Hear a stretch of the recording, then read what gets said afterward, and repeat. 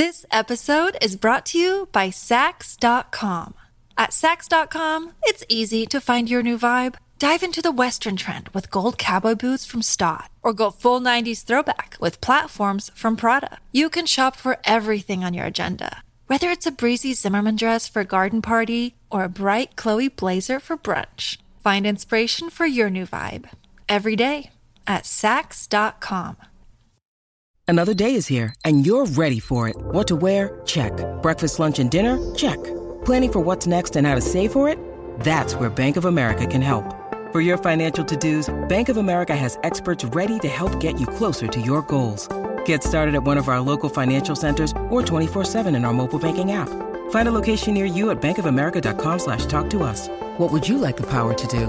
Mobile banking requires downloading the app and is only available for select devices. Message and data rates may apply. Bank of America N.A., member FDIC. This is Optimal Living Daily, episode 1551, Shaving Cuts. What's our default response? And On Mortality, both by Neghar Fonooni of negharfonooni.com.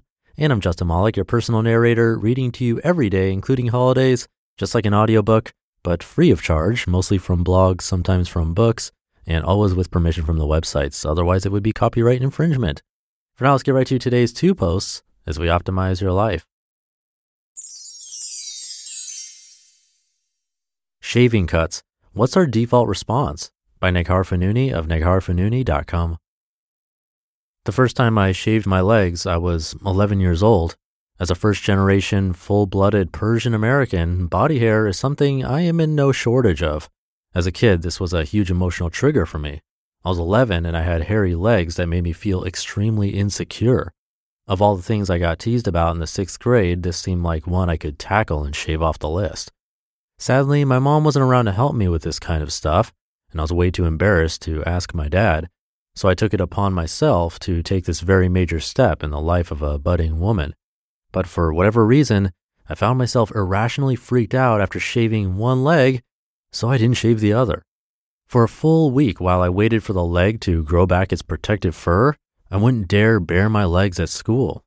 Because I attended a private school, I wore a uniform for the first 9 years of my structured education, which usually meant plaid skirts and collared shirts.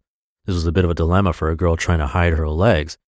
So I donned navy nylons underneath my uniform skirt, despite the characteristic SoCal warmth. Eventually, the hair grew back, and eventually I figured out how to shave my legs without feeling the need to leave the job unfinished. Since then, I've shaved my legs almost every day for over 20 years. So you can imagine my surprise last week when I cut myself shaving. As the blade grazed my left knee, taking a sizable chunk of skin, I couldn't help but laugh. What am I, 12? Is it 1994? But when I got out of the shower, something interesting happened. I knew exactly what to do. It's been at least 15 years, probably more, since I've cut myself shaving, yet I still knew exactly how to handle it.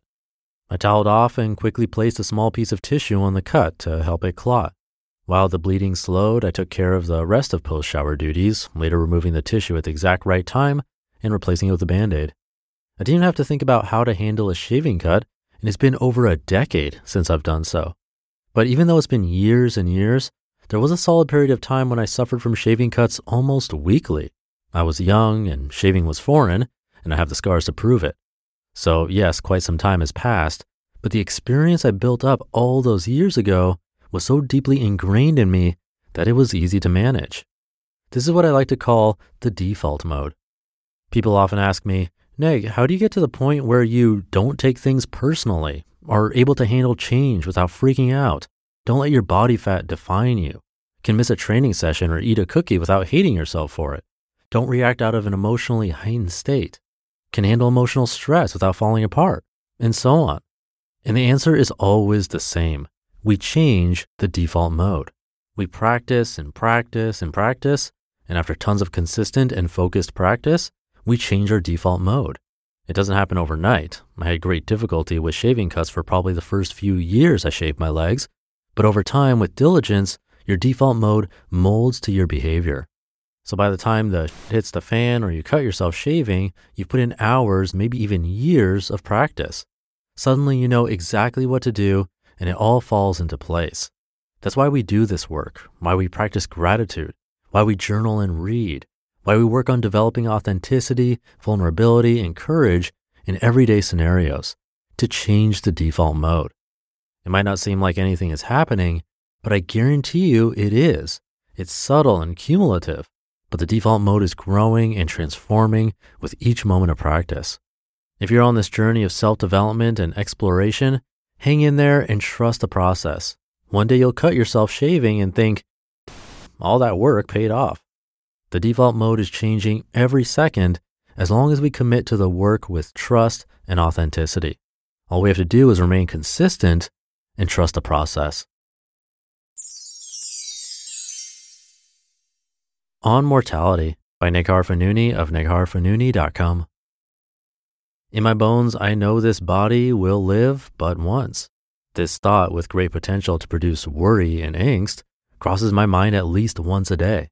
But contrary to its seeming morbidity, it propels me to be easy, be present, be fully engaged and speak my truth, to stay rooted in my values and my power, to channel energy into that which truly matters and check myself when I'm doing otherwise, to use that energy to fight the capital F fight, to let go of habitual worry, of shoulds and supposed tos, of imposter syndrome, of mindless consumption, of anything that dims my light, of anything that distracts me from my soul's purpose, of anything that doesn't set my soul ablaze.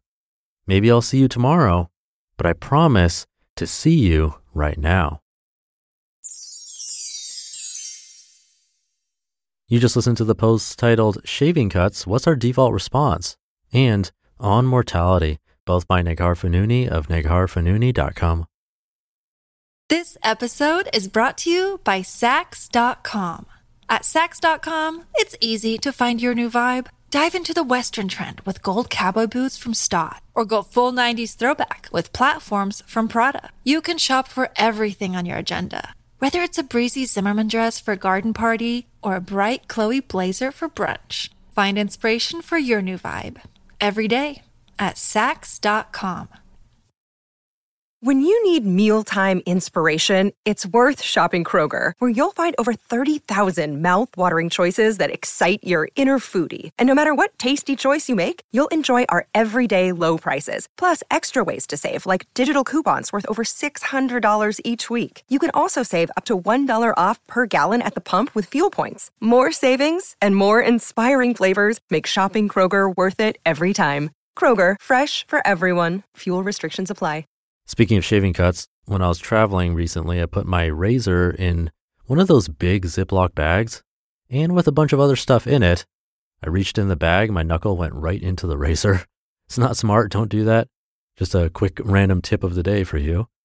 Anyway, that'll do it for today. Have a great rest of your day, and I'll see you tomorrow, where your optimal life awaits.